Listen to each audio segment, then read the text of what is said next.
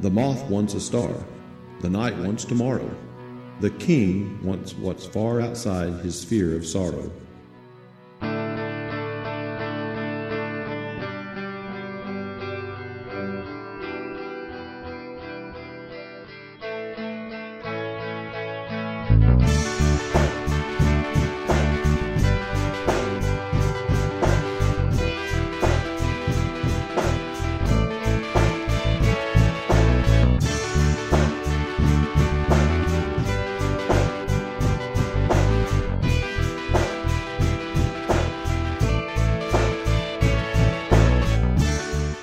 And we welcome you back to another edition of Drive Back the Night, an Andromeda series podcast. I am Ryan Mazzacco. Yeah, I'm Ethan.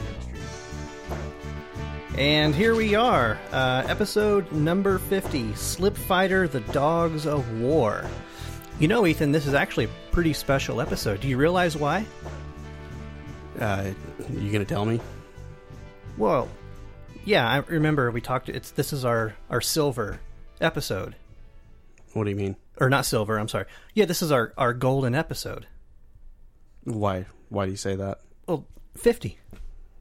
This is episode 50. We've done 50 of these now. Excited about that, are you? Well, I think it's an accomplishment. Dude, is there something going on with you? Yeah, no, just go on. Go on. No. I think we really need to talk about this before we go any further because I don't know, I'm getting something weird off of you. Like you're just not all in on this. I don't know. I feel like I'm dealing with something. Okay. Well, I guess as Becca Valentine put it in this episode, figure it out because we got a show to do. Well, you know, when you put it that way, I guess I'm kind of feeling better already. Great. All right. Yeah, I'm back. Okay. I'm back. I'm through it. Good. I muscled through that. Yeah. Okay. Let's go on here. All right. 50. Yeah, it is. It is Yeah. 50. Yeah. That is a milestone. Yeah, and I actually didn't realize that until we just sat down and I started going over this, and I was like, "What is? Oh, this is episode 50." It gave you something for the bit. Yeah, That's great. exactly. All right, let's move on. Isn't it wonderful when something just falls into place like Exactly. that? All right, so yeah, episode 50, Slip Fighter, The Dogs of War. Sounds familiar. Anyway, go ahead. Sorry. Yeah. I'm impinging on your introduction. No, you're right. I have a feeling you might have something to say about this because this does sound very familiar. Coming from my thespian background, God, there's just you just cannot let that go, can you? what? I was the best my high school ever saw. All right. Right. Did you win an award? Is this why it's I did. I did win an award. Yeah, I won a letter W. Let's put the show on hold for a second. Let's delve into that. I won a letter W to put on my jacket with a little pin with little masks on it. Excellent. The theater masks. So this is why this keeps coming up in conversation. I didn't realize it came up that frequently. I think you need to listen back. Okay. All right. Anyway. All right. Well, it's neither here nor there. This is 50. I'll try to put my experiences on simmer for the duration of this show. Right. Okay. Yeah. So I don't have any idea where we were. So why don't we just go ahead and pick it up? You got some trivia? I do have some trivia. Let's do trivia for Slip Fighter, The Dogs of War. The title, let's get right to it. The title is a reference to Julius Caesar by Shakespeare. Old Bill Shakespeare. The old Bill. Mm-hmm. Yep. So you were right in your belief that we might talk about that in trivia because that is what this is. It's a play on words from that. Let slip the dogs of war is where that comes from originally.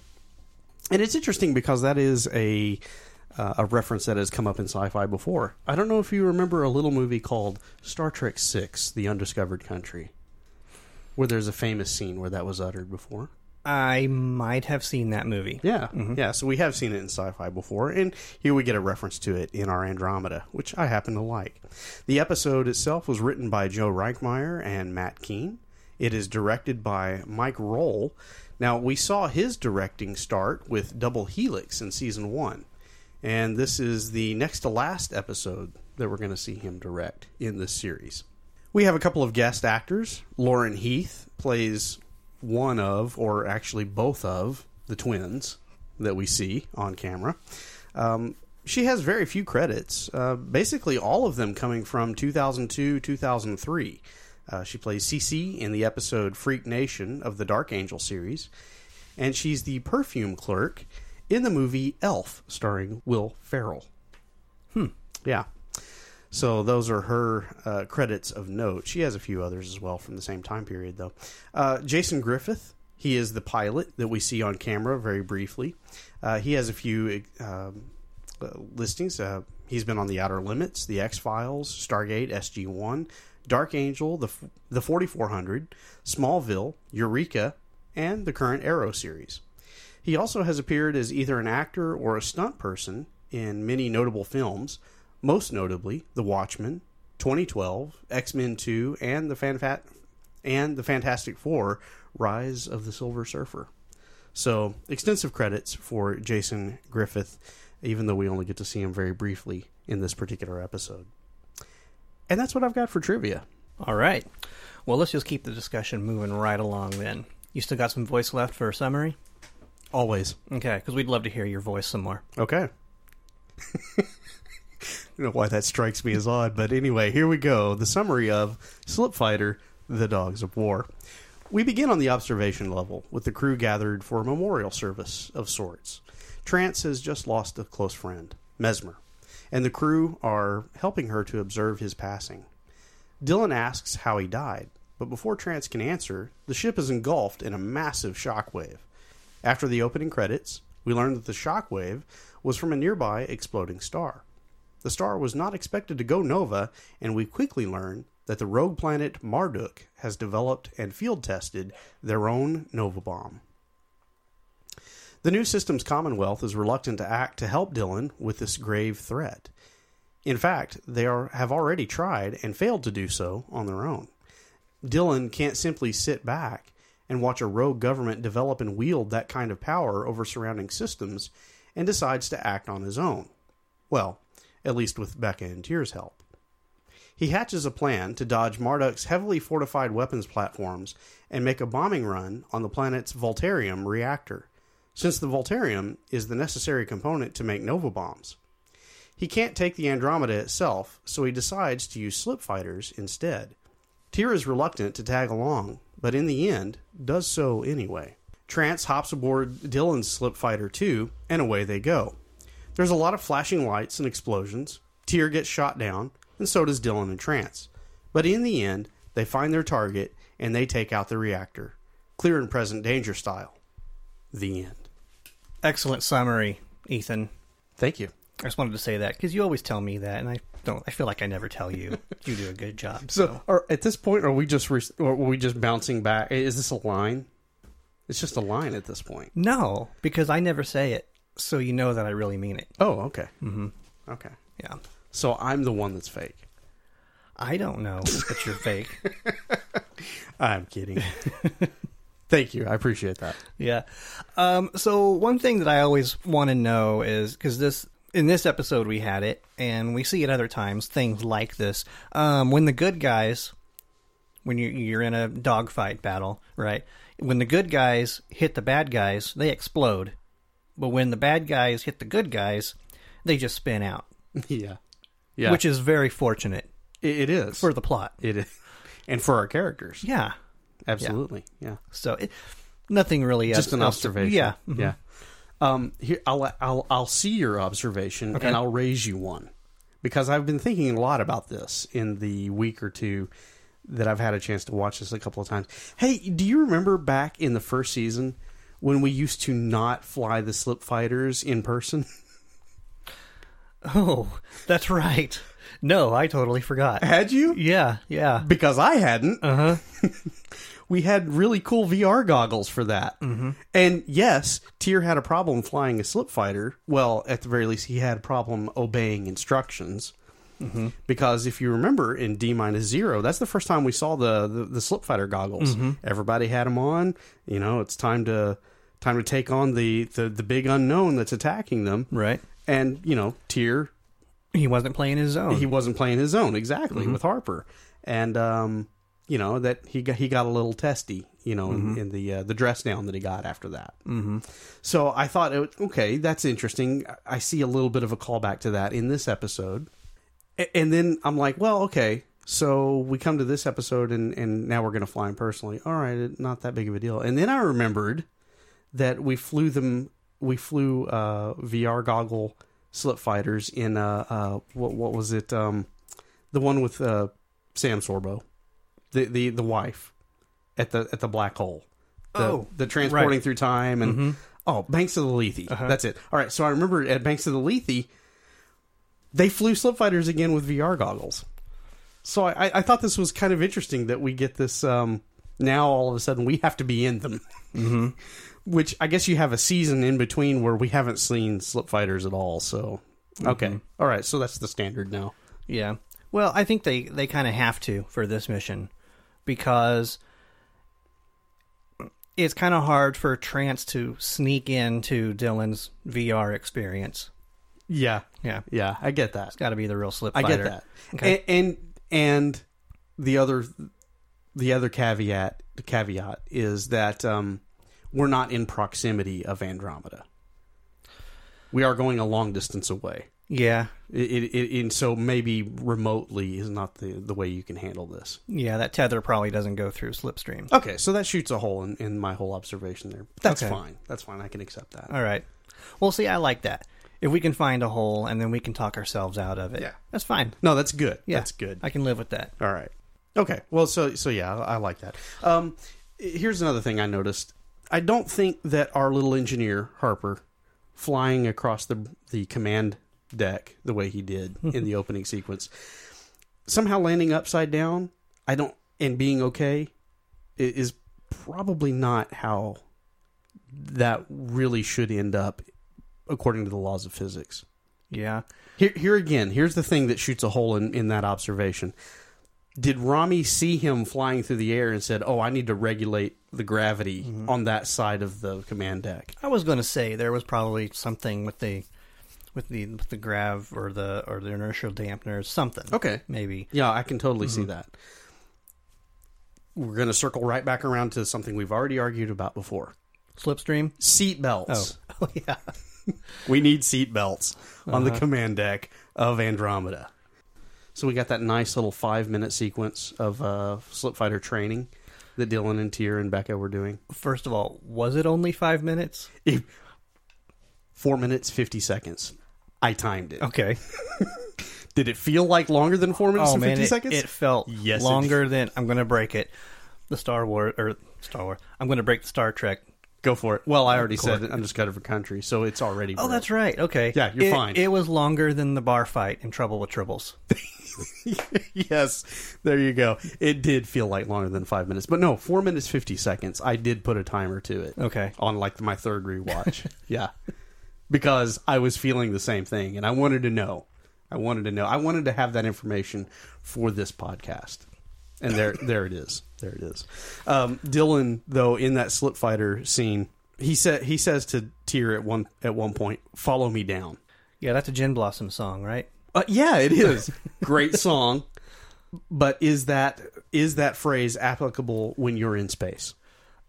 Man, I was about to talk us out of this one. I was going to say, well, relative to their position. But based on the camera work, they were all in different positions all over the place. Yes, they were. Yes, I mean, they were all spinny-winny and upside-downy. And, yeah. Uh-huh. Yeah. The idea of there is no up and down in space was, I think, very apparent in this sequence. And for him to say, "Follow me down," I kind of had a problem with that. Mm-hmm. I'm just nitpicking on that one. Yeah. Well, maybe he just means down as in the relative direction in which he is pointing the nose of his slip fighter. Okay. Yeah. Yeah. Pull up on the handle, you're going down. Yeah.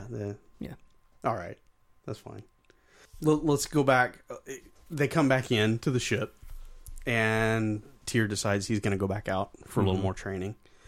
It's not so much that there's an observation. I just think it's hilarious, the little bit of dialogue that Becca has there. They're seeing him on screen, and Becca's line is, "He's going too hard. He's going to have an antiproton problem." How generic of description Yeah. is that. I mean, and he did have an anti-proton problem. Right. Apparently broke his ship up. Yeah. What little experience we've had with anti-proton problems in other equipment on this show is venting of gas and things like that. You know, that's what I recall from previous instances. I've never seen an anti-proton problem break a ship apart. Yeah. Yeah, usually the danger is if you let it go, it's going to explode, right? Yeah, yeah. It's funny you say that. It kind of, I guess, to make this real world comparison, it's like saying someone's flying down the highway. You're working that car too fast. You're about to have some internal combustion problems. That's relatable. Okay. Not something you would actually say in real life, but applicable. Okay. So you're in the ballpark. You just haven't got your technical jargon worked out just right yet. Okay. It struck me as in this universe. I mean, we've heard of the anti-proton problem before. That's been I don't know, for lack of a better term, a shtick that we've heard before. Well, we have seen anti-proton rods. Right. Right? So maybe that's their Old crazy equivalent. guy was playing the bongos. Yeah, on maybe him. that's their equivalent of saying he's going to throw a rod. I love it. Because we would say love that, it. right? Don't go any further. Okay. Let's just let that one lie right there. All right. That's a fantastic... Brilliant. That's brilliant. Let's just move you. on from there. Your point, sir. Fantastic movie from our childhood. The Lion King, right? Okay, sorry. Don't get me started. I No, can go. it's okay if you get started, because there for a minute I thought Rami and Harper were going to. Right. Yeah. Right. They got the whole circle of life thing going on Yes.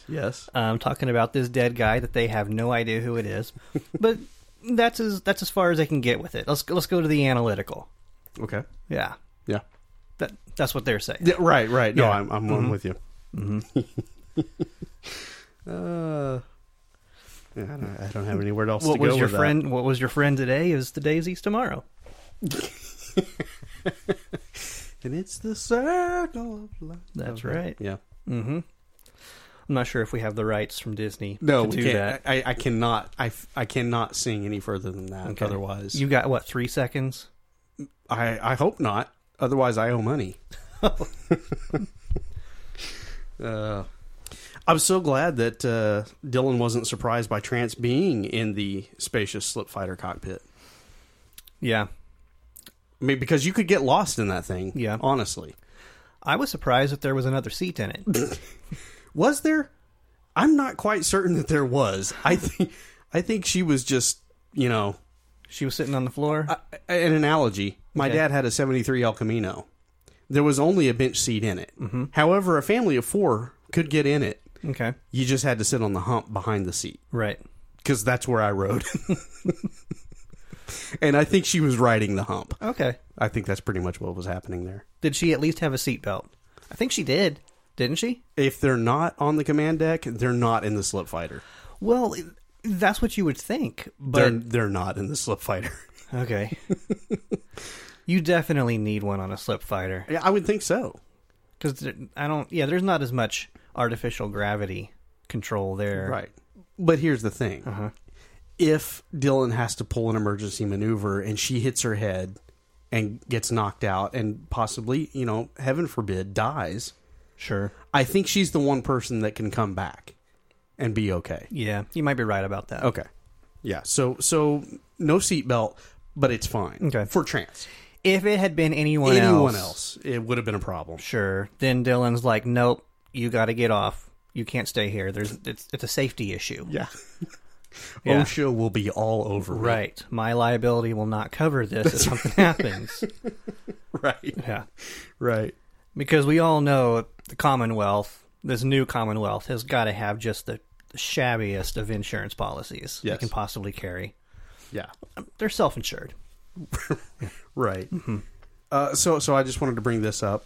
I absolutely love, just as a moment in this episode, tears on the ground, right? He's been shot down. He walks on camera. He's got his BFG. Yep. Mm-hmm. And his line, I know this is why they still have Keith Hamilton Cobb in this series at this point. Because of the way he delivers solid ground, cocks the gun, all bets are off.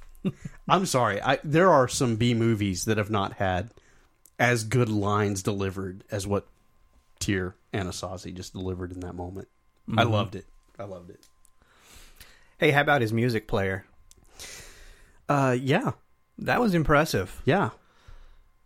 I cannot get that kind of volume out of my iPhone. No, and I even got some of those other little, devices that you can hook to your Little phones. Bluetooth speakers and add-ons. Yeah. And you know what?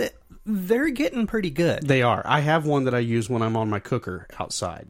It's a little Bluetooth speaker. Do you? Still not that loud, though. Yeah. I mean, this thing was carrying city blocks, right? Yes, it was. Yeah. Yes, it was. I mean, unless all those soldiers are just and garrisoned just everywhere. Over blaster fire. Yeah. In dense, smoggy air. Yes. Mm-hmm. Yeah. Dense, polluted, smoggy air. Yeah. Yeah. I'm just saying I got to get one. Yeah, I can't wait till it's come out. Mm-hmm. I'm thinking probably another 1,500 years before that technology is well established. I'm waiting. Okay. Cool. Question. So, our heroes save the day. Mm-hmm. The factory is blown up. They've been shot down. They've been beat up a little bit, but they've still got Becca. Yeah. Right? Dylan says, bring us home. My question to you, how was Becca going to bring them home? Okay, see, I thought you might bring this up. And I did a lot of thinking about it. And the answer to that question is actually pretty easy if you just stop and think about it for a minute. Because, you got the slip fighter. Okay, I'm just going to lay it all out for you.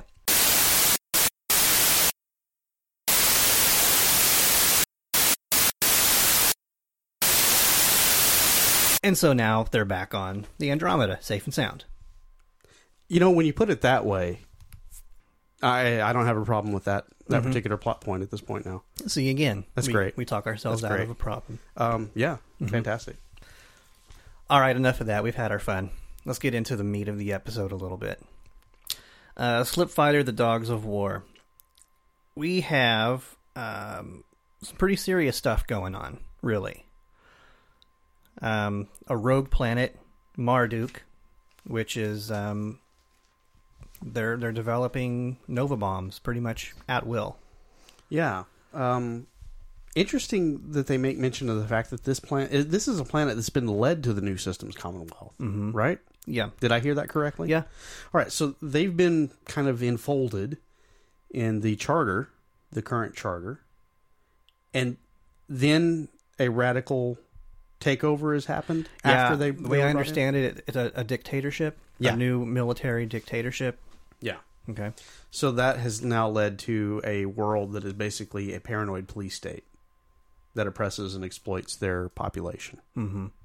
So, in order to create horrendous weapons of mass destruction, which pose a threat to all of its neighbors. Right. I don't know. This sounds a little far-fetched. Sounds like something that couldn't happen in real life. I don't see this happening anywhere in the universe. Yeah, the possibility of something like this. Much less on planet Earth, for that matter. Oh, no, forget it. Yeah. No. Would never happen here. Mm-mm. Not at all. You know what? I'm starting to draw a few parallels. Okay. Yeah. Still a little vague. Okay. Would you like to exposit that? Well, I mean, which decade do you want to discuss? Oh, man. Let's just keep it to ours. There's nothing going on in this one. No, there's not a lot. No, it is interesting that we bring it up because obviously we're kind of dancing around the current political issue of the country in which you and I live. Yeah. Well, and a certain rogue small country that is developing weapons of mass destruction and threatening its neighbors with it. Sure. Do we want to talk about the issue and how it relates to this episode directly? The thing is, we'll just dive right into that. Maybe we need to come up with some sort of code word for naming this particular nation, because depending on when people listen to this episode, right now it's, for example, I don't know, the opposite of South Korea.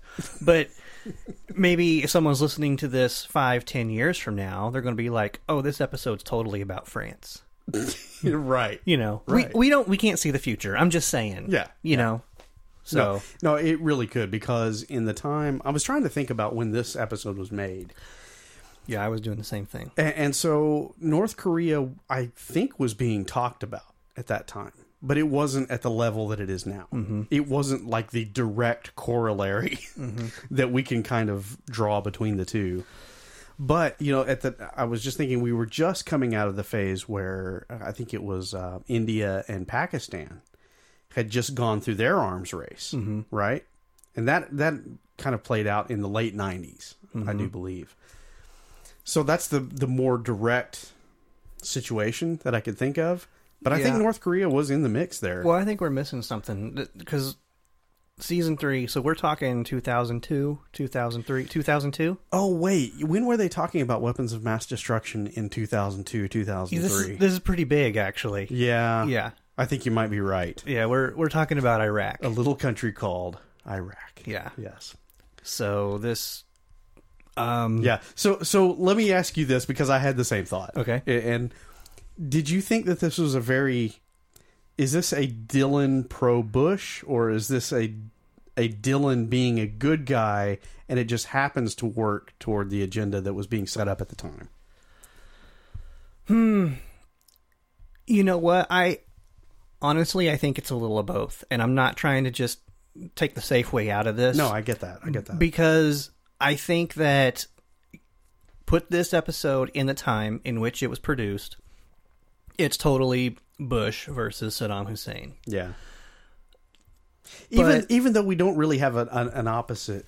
Yeah. I mean, we just hear Marduk, a rogue nation. Mm-hmm. We don't really have a person. No. I think they kind of saved themselves from totally selling out to the situation in the world at that time. Yeah. By not having somebody directly as a villain. Right. Yeah. But I think you can get away with that, because earlier I mentioned, you know, well, it depends what decade are we talking about. And I think that that's really the case ever since the advent of nuclear weapons.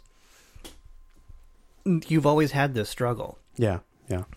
Different nations or entities who want to use this for malevolent purposes for malevolent purposes. Yeah. And then you have the other side, i.e. the rest of the world, that's trying to stop them because they're afraid. Right. Right? Yeah, and this is something that we hear a lot in arguments about whether or not sci-fi should take on certain causes or speak to certain events that are taking place in the world that are concurrent to whenever it's being filmed or written, is don't mix politics with my sci-fi. Mm-hmm. But I think this is one of those cases where if you ignore it, it's somehow doing a disservice to the general viewing public. Yeah. And so even though I'm watching it and I'm trying to remember what was happening in the context of 2002, 2003, and you're absolutely right. If I was watching it then, it would have felt very bonk bonk on the head, right? Yeah. Yeah. But the sad thing is, 15 years later, where do we go? Yeah. When we watch this episode now. See, I was getting ready to say that, but I could see your mouth opening. I was like, okay, he's going to go ahead and say it. In 2002, we watch this episode and we say, oh, this is totally about Iraq. Yeah. In 2017, we say, oh, this is totally about North Korea. Yeah. But the thing is, it's easy to make those parallels, and I know you personally very well. You know me personally very well. Neither of us are that big into political things. These are not the types of discussions that we have. Right. We have smarter discussions, I like to think. We like to talk about science fiction shows and our superheroes, right? Right. Okay. It's true. I don't think this is a thing that you can ignore. But then at the same time, I think you can also make this episode without it being about anyone, while at the same time being about all of them. Yes. Because the story, it basically plays out the same. Yeah. No matter how you look at it. Yeah. So we can sit here and say, okay, this is totally a treatise on George W. and Saddam Hussein. Or we can just say, this is a rogue planet that is trying to make trouble for the rest of the galaxies, and Dylan's got to put a stop to it, because somebody does. Right. Mm-hmm. No, we don't have to talk about this episode in the context of politics this day. Mm-hmm. And I don't think we should. Yep. I'm good with that. Okay. Mm-hmm. Let's move on then. Since we're talking about Marduk, I don't think there's really a whole lot to discuss here, but I do feel that it was worth mentioning. We got to see, for a brief moment, a sampling of what life is like on this planet. Yes, we did. You saw those people. Mm-hmm. Dylan and Trance and Tyr saw those people. Yep. How do you feel for those people? I feel bad for them. Mm-hmm. But I ended up at the end of that episode feeling about them the way you do when you finish watching the nightly news. You know? Mm-hmm. It's you've been taken to some part of the world where some injustice is happening, and yes, it's foul and it's awful and something needs to change.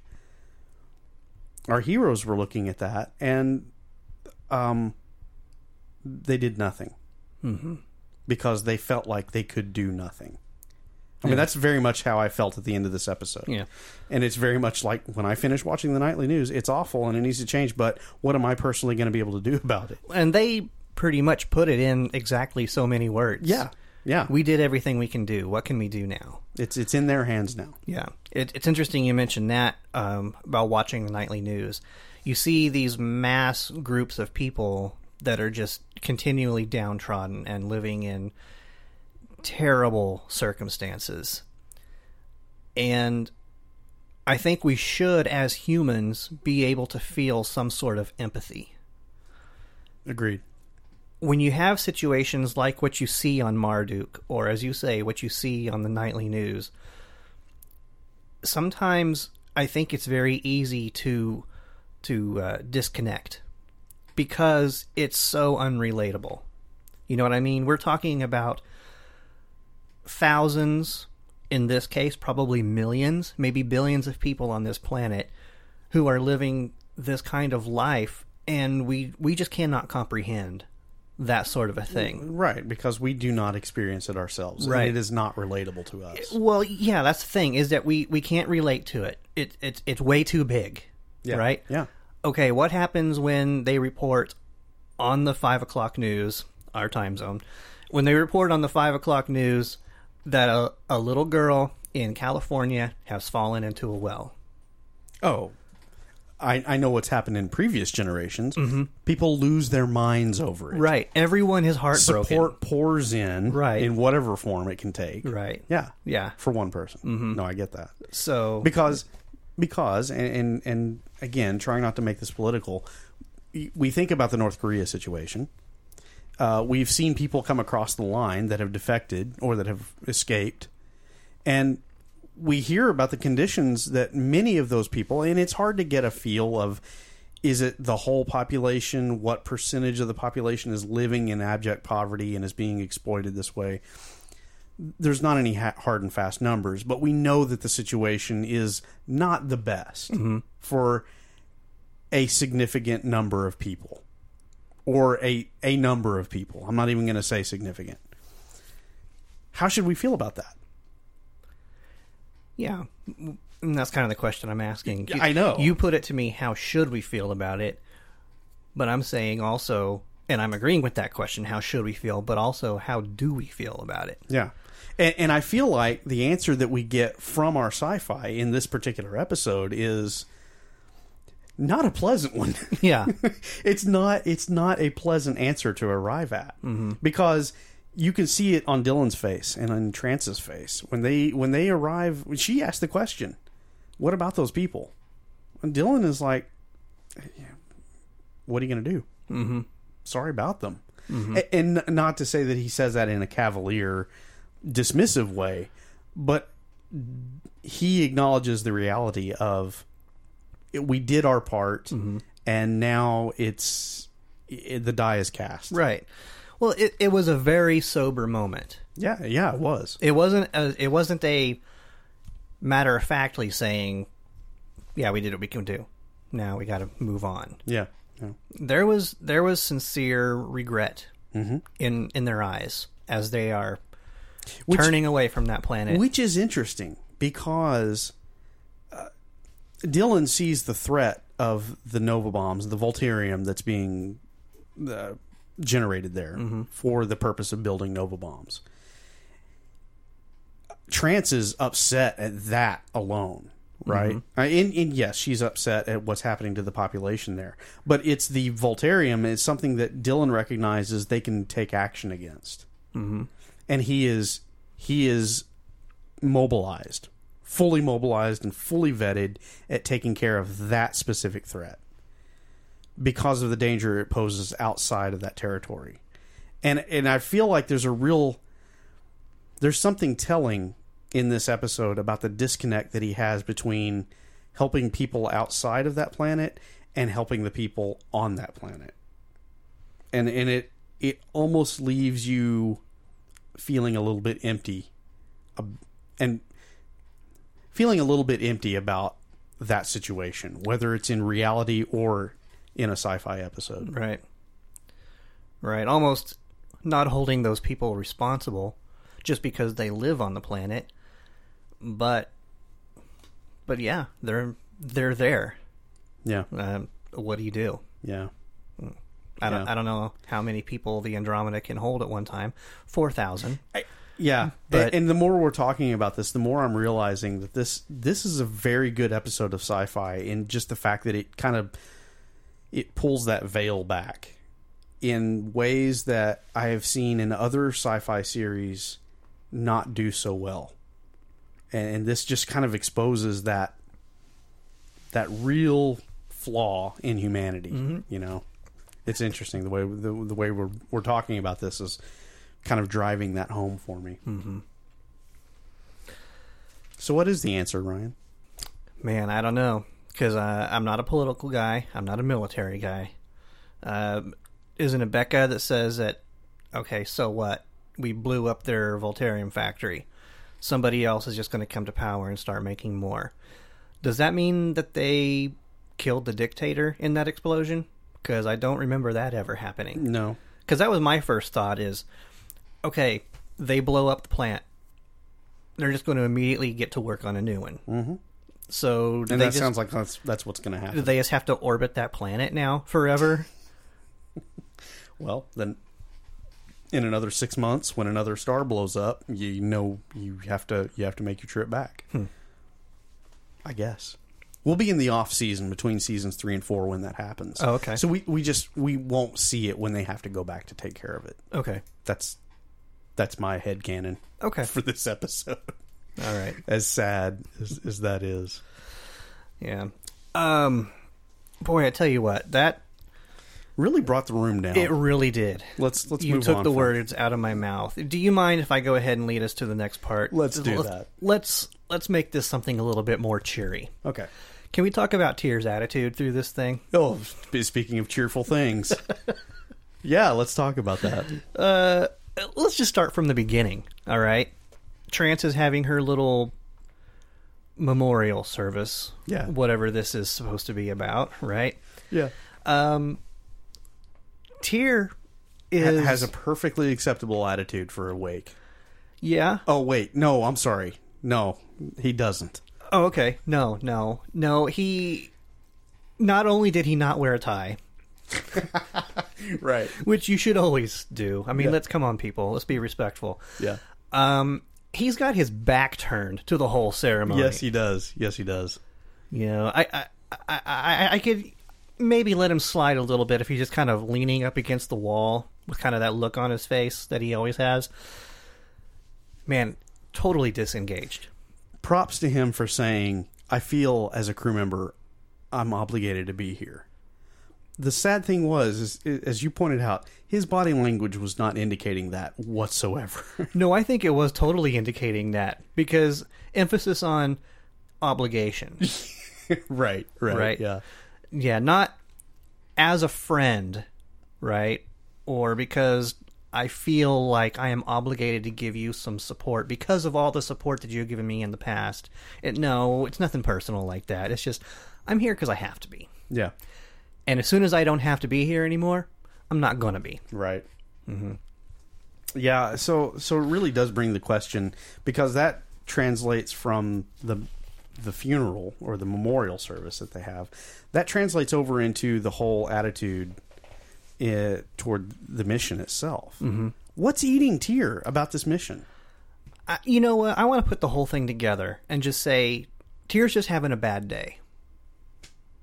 Wow. Maybe if this had been last week, Tyr needs medication. Probably to clip some of those highs and lows that he's having to deal with. I think probably he needs to see a psychologist. Mm-hmm. Rev Bim's gone, so unfortunately, that help is particularly. You usually see Trance for these sort of things now, right? Mm-hmm. Well, Trance has got her own issues to deal with. Yeah, now. So she's booked. Yeah, yeah. I mean, all right. So, what do we think about his attitude toward like the mission itself?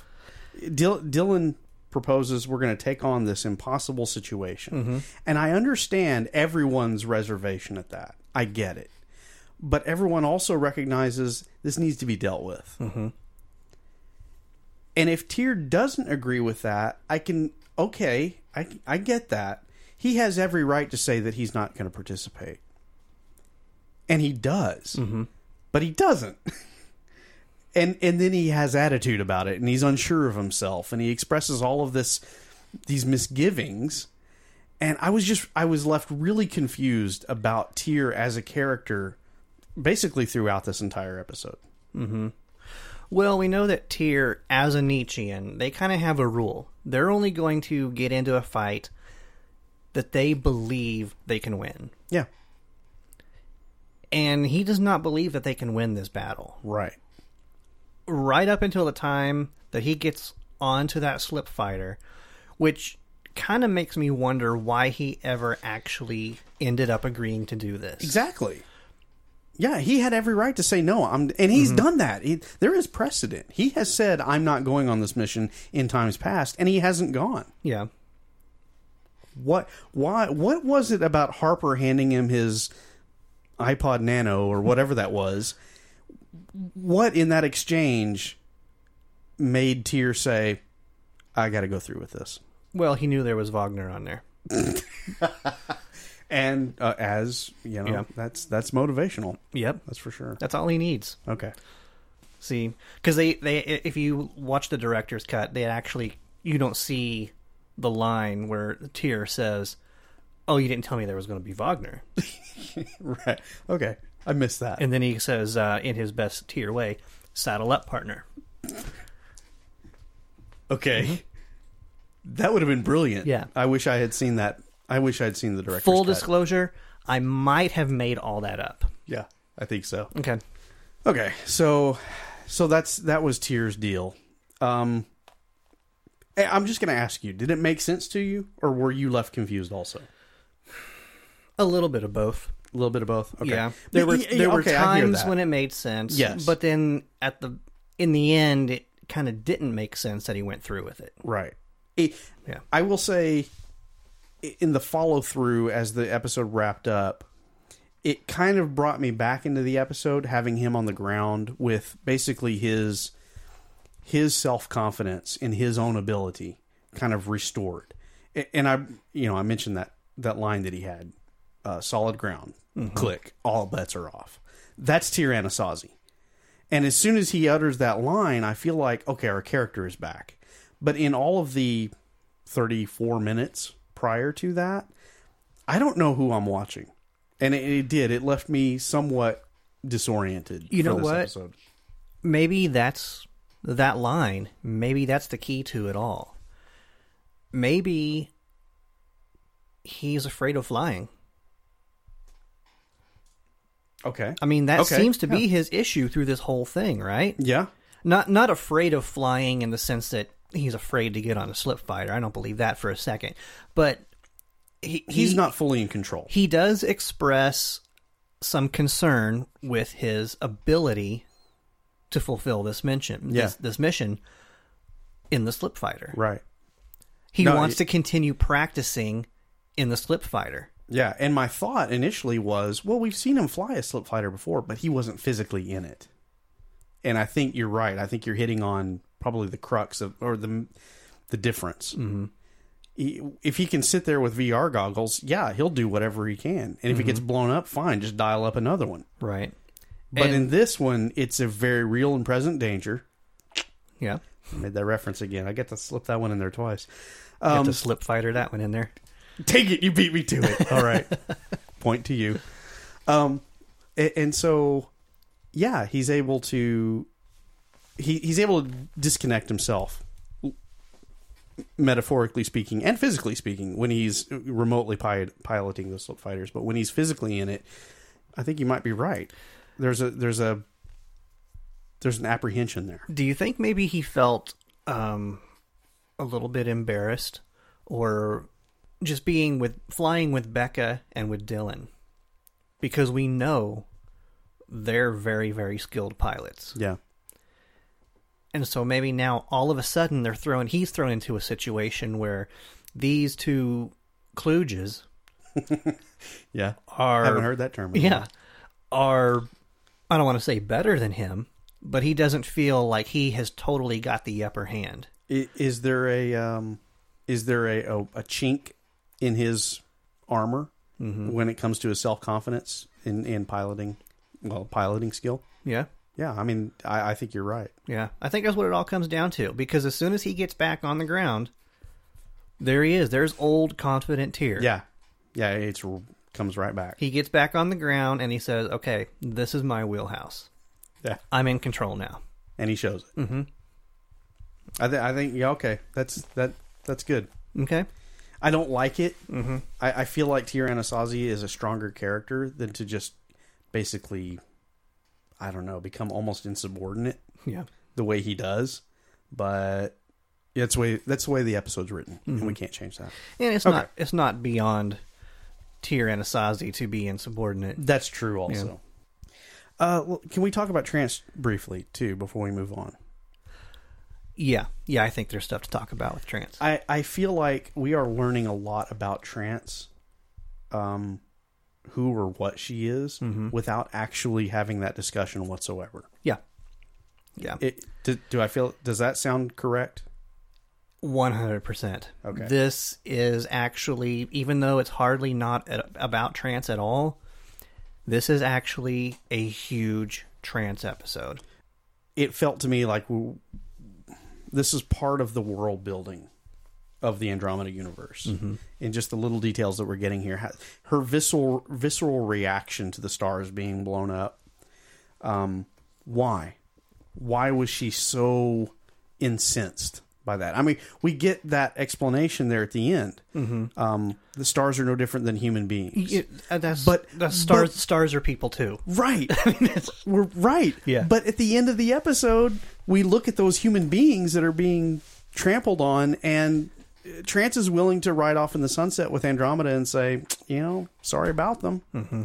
But those stars, don't talk bad about those stars. They're people too. Mm-hmm.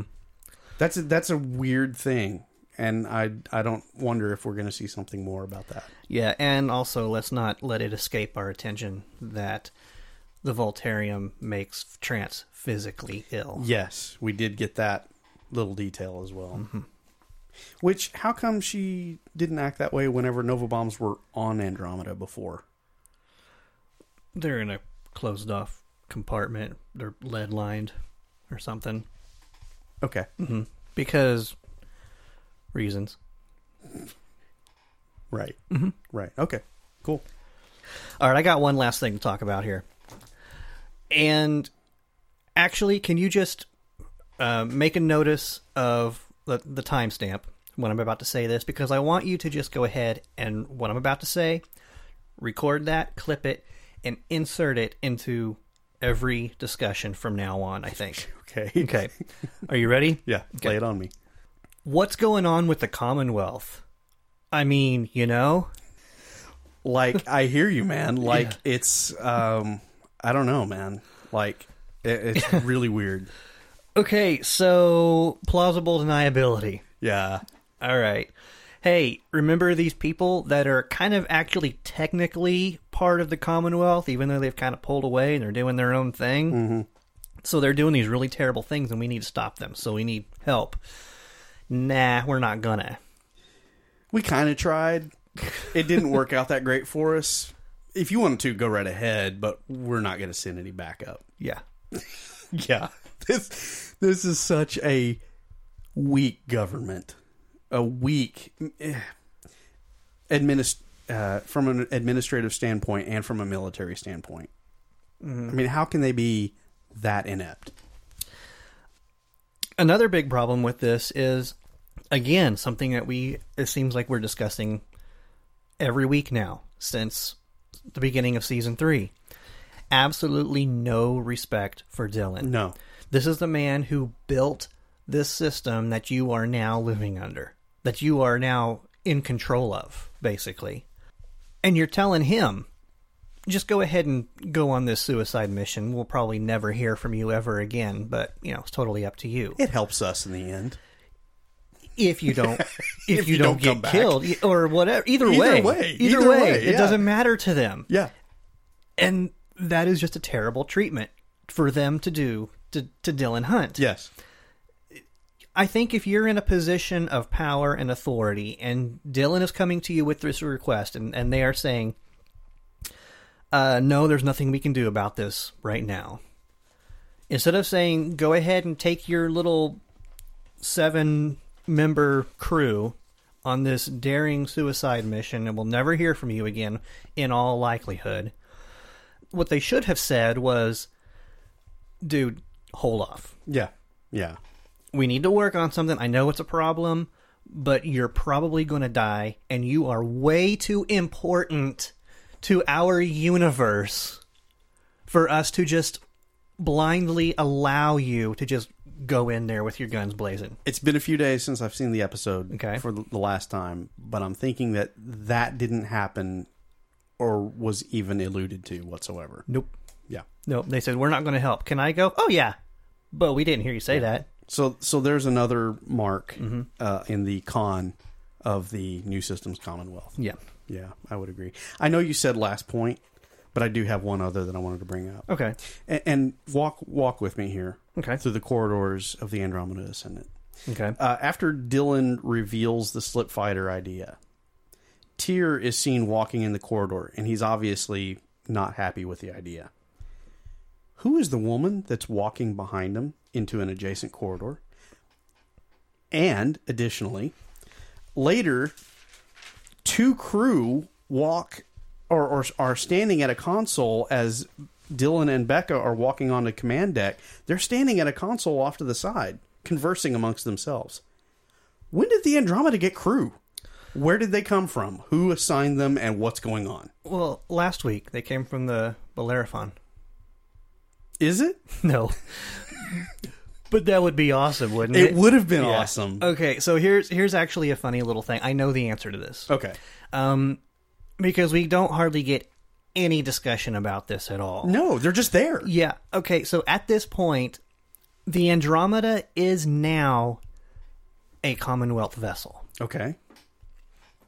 I missed that somewhere along the line. Well, I mean, they're part of the Commonwealth. I mean, you assume it is. Yeah. Right. But there's been nothing formally said, and it's just been the 6 crew members for the past 2 seasons. Yeah. So, okay, you're going to occasionally see other crew, because we're to assume that the Systems Commonwealth has sent people to serve on the Andromeda. So they do care about Dylan and the crew and the Andromeda. No, they don't. I think you're right. Yeah. Okay. Yeah. But we have crew. Because that kind of took me for a shock. We do have crew, but they are never involved. They are totally inconsequential to the story arcs. Exactly. That we are going to be. Like you say, we still really just have the 6 crew members. Yeah. Okay. It was because there's no exposition. There's no explanation. I don't remember hearing it at any point in season 3. It's just, that's Jenkins over there. Val's over at the other console. Martina, she's walking the corridors behind Tyr, it's just, there she is. There they are. I thought it was a little odd Yeah. Just now we have crew. Right. And I'm not sure if I'm jumping ahead because I'm not sure how I know that. Maybe that was mentioned in an episode that is still upcoming, possibly. Maybe so. But that's just how I remember this. Okay. So Okay. does that put your worry at rest? Whatever. Okay. As Tyr would say, yeah, okay. All right, Ethan. We got a quote. Yes, we do. Okay, you ready to talk about it? Mm-hmm. Okay. The moth wants a star. The night wants tomorrow. The king wants what's far outside his sphere of sorrow. Yeah, that's what I got here. Yeah. Okay, cool. Yeah, I think we're in agreement there. That's the Tales of Queen Kessela, Commonwealth year 5647. Yeah, my feeling on it is pretty simple. You go first. Okay. You go first. I'll let you get it out there. Okay. Here's what I think. Remember, when was it? About midway through season 2 or so, I made the comment that I thought these opening quotes were going to have less and less to do with the episode itself. And I said that I hoped I was wrong. And I really feel that I have been wrong. We've had a lot more meat in these quotes. There's been more there to talk about than there have been misses. Mm-hmm. I think so. Yeah. Yeah, I'm not really sure what this is about. Oh, this is a complete miss. Okay. Thank you. I said it was simple. That's my right. saying on it. Right. It's an interesting little limerick. Mm-hmm. Nice little rhyme there. Yeah, I got nothing. Yeah. It's a miss. Well, the thing I'm trying to say, okay. Hold on while I drop the mic. I was trying to put something together. The sphere of sorrow. The sphere of sorrow. I'm thinking, what is this for the people on Marduk? Is this for the people in the surrounding systems who are very likely to become victims of this regime on Marduk? Yeah. I don't really see how it has anything to do with Dylan being the king. What's his sphere of sorrow? I mean, I find that it's in its vagueness. There's enough there that you can make it relatable to the episode, but there's not really any meat to talk about behind it. Mm-hmm. Honestly, not from where I'm sitting. Okay. Well, that makes me feel a whole lot better. Okay.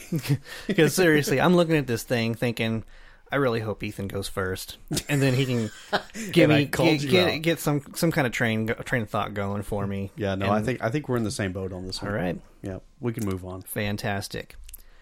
All right. Well, let's go ahead and move on then to our closing thoughts on episode number 50, Slip Fighter, The Dogs of War. Ethan, since you made me go first on the quote, you go first on this part. I like this episode for all of the reasons that you and I talked about initially on what we learn about the universe here, what's happening in the Andromeda universe, because of the fact that it's relevant to the time that we live in, right? I mean, it was relevant in 2002, 2003, as we talked about. It was relevant 10 years, 20 years, 30 years, 40, 50 years before that. Mm-hmm. And it's relevant here as we record now, right at the end of 2017. It is extremely relevant today. And yeah, you can say I don't like politics in my sci-fi, but to come down too hard on that means that you leave a lot of things that need to be talked about and need to be resolved and need to be called out. You leave those things on the table and you don't talk about them. And that's a disservice to storytelling. And in this case, it works very well, and we get an interesting story out of it. The Slip Fighter scenes were hideous. I mean, honestly, I did not like the Slip Fighters in this, and the combat sequences were stilted and not great, and that's a result of budget, and that's fine, and I understand that, and I can actually, we haven't talked about it at all because I can just let that go. The crux of the story is valid and good, and it's just vague enough that you can apply it to any situation that we can encounter today. And I'm sure if things keep on the way they are, it will be a valid story 25 years from now. You know, because there's going to be a Marduk that comes up 25 years from now, I'm sure, and create problems for its neighbors. And I'm talking metaphorically about Earth. Okay. Oh, okay. Yeah.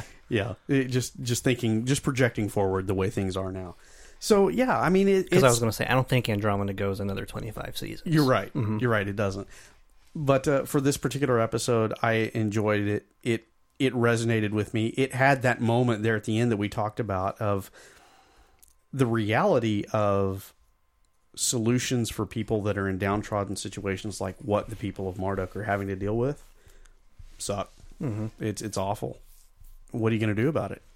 Well, you have to be a higher power than a Dylan Hunt or even a New Systems Commonwealth to have a solution to that problem.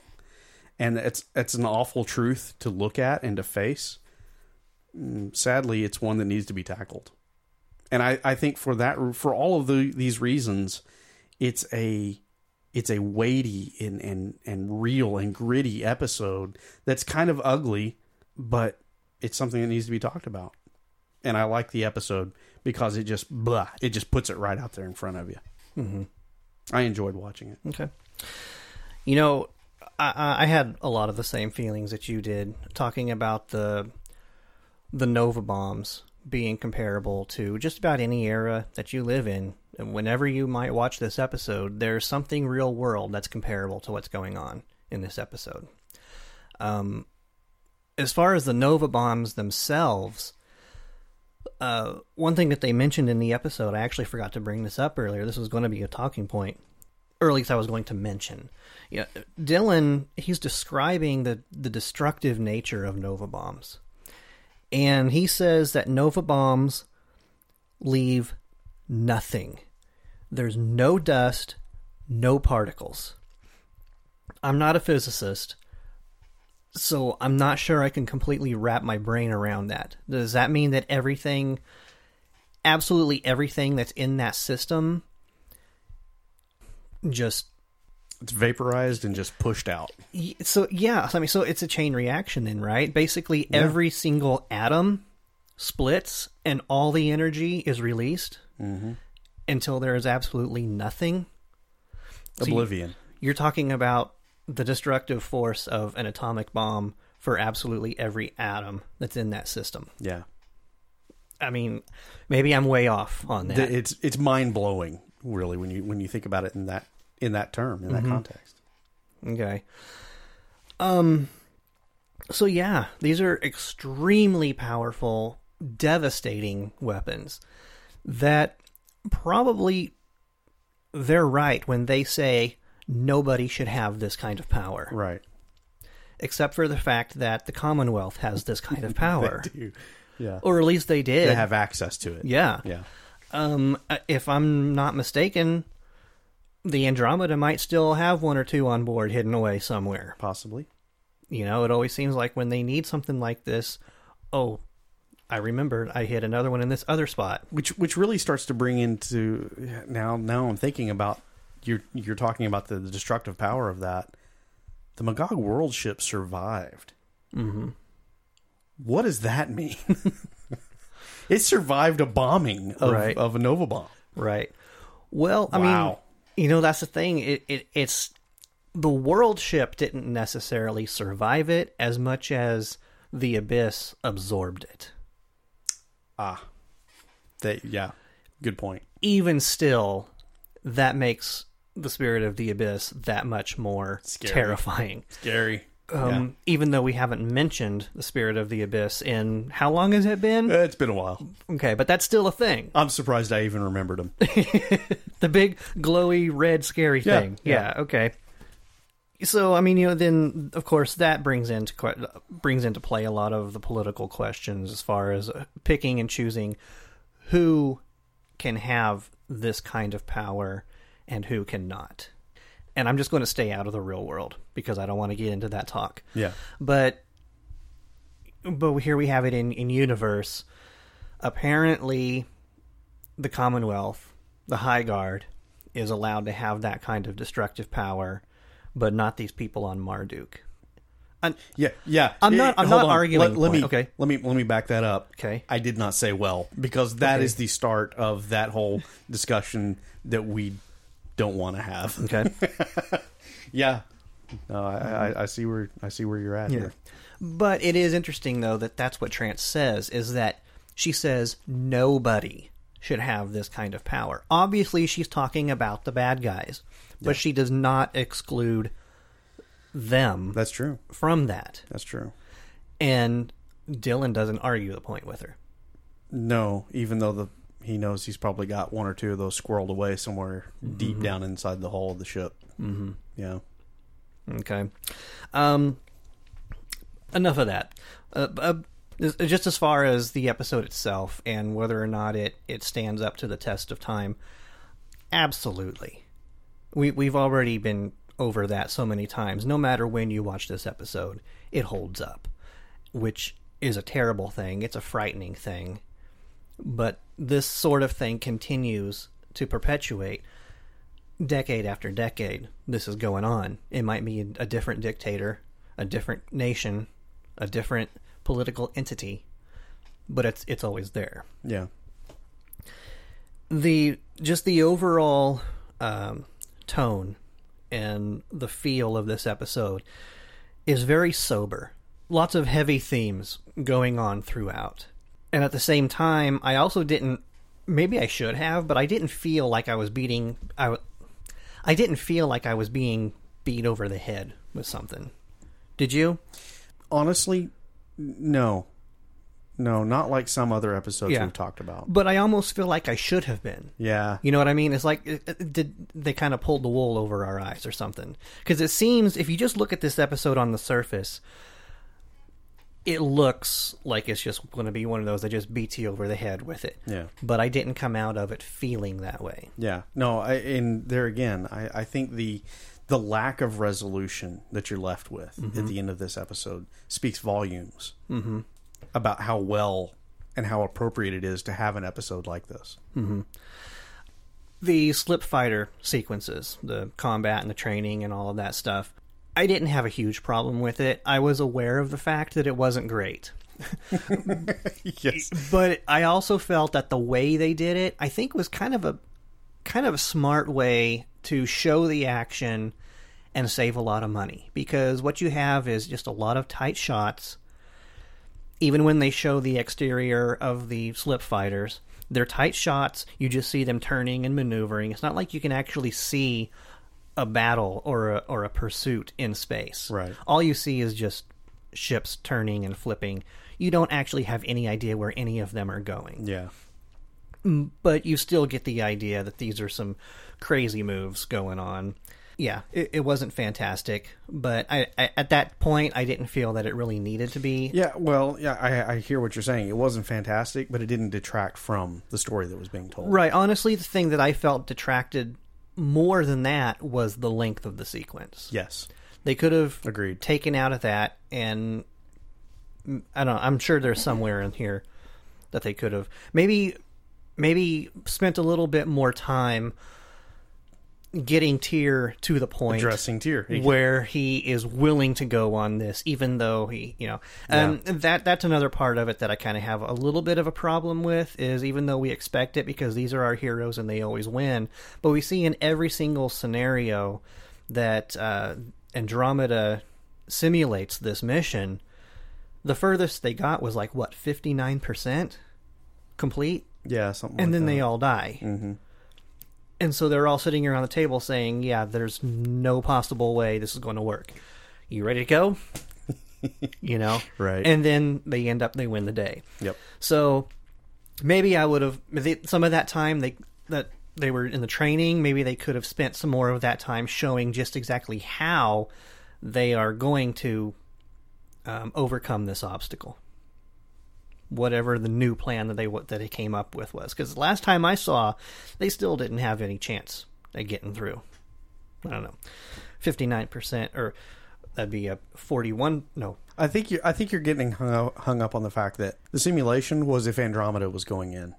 Dylan hatches the plan of the Slip Fighters because it's not Andromeda. Oh, okay, is that what it was? All right, well, maybe so. But either way, Tyr seems fairly convinced that they're doomed to fail. Yeah. Anyway, somehow they end up winning, which is good, because now we have a show for next week. Right. Which is good, because I'm encouraged to watch next week's episode now, because when it all comes down to it in the end, I liked this episode. Not tremendously amount, but for the episodes so far that we've had in recent history, I think this is one of the stronger ones. Mm-hmm. Yeah, agreed. I liked a lot of the stuff that we had with Trance, especially. Maybe not as much for you, even though I know that you have watched ahead a little bit and you've read ahead some. You're quite aware of some of the things that are coming up.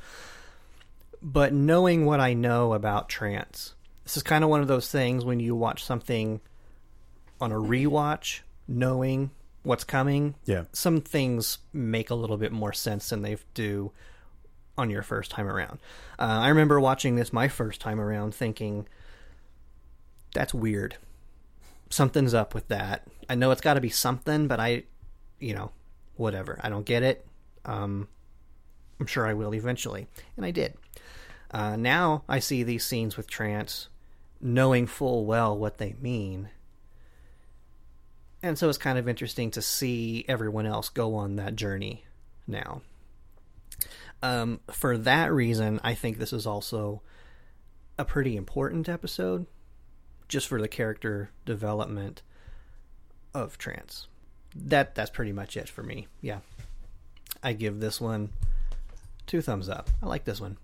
So this is a part where normally we cue the music and we start telling people how to get a hold of us and all that stuff, but we're going to hold on just for a minute because we got a little bit of house cleaning, so to speak, don't we?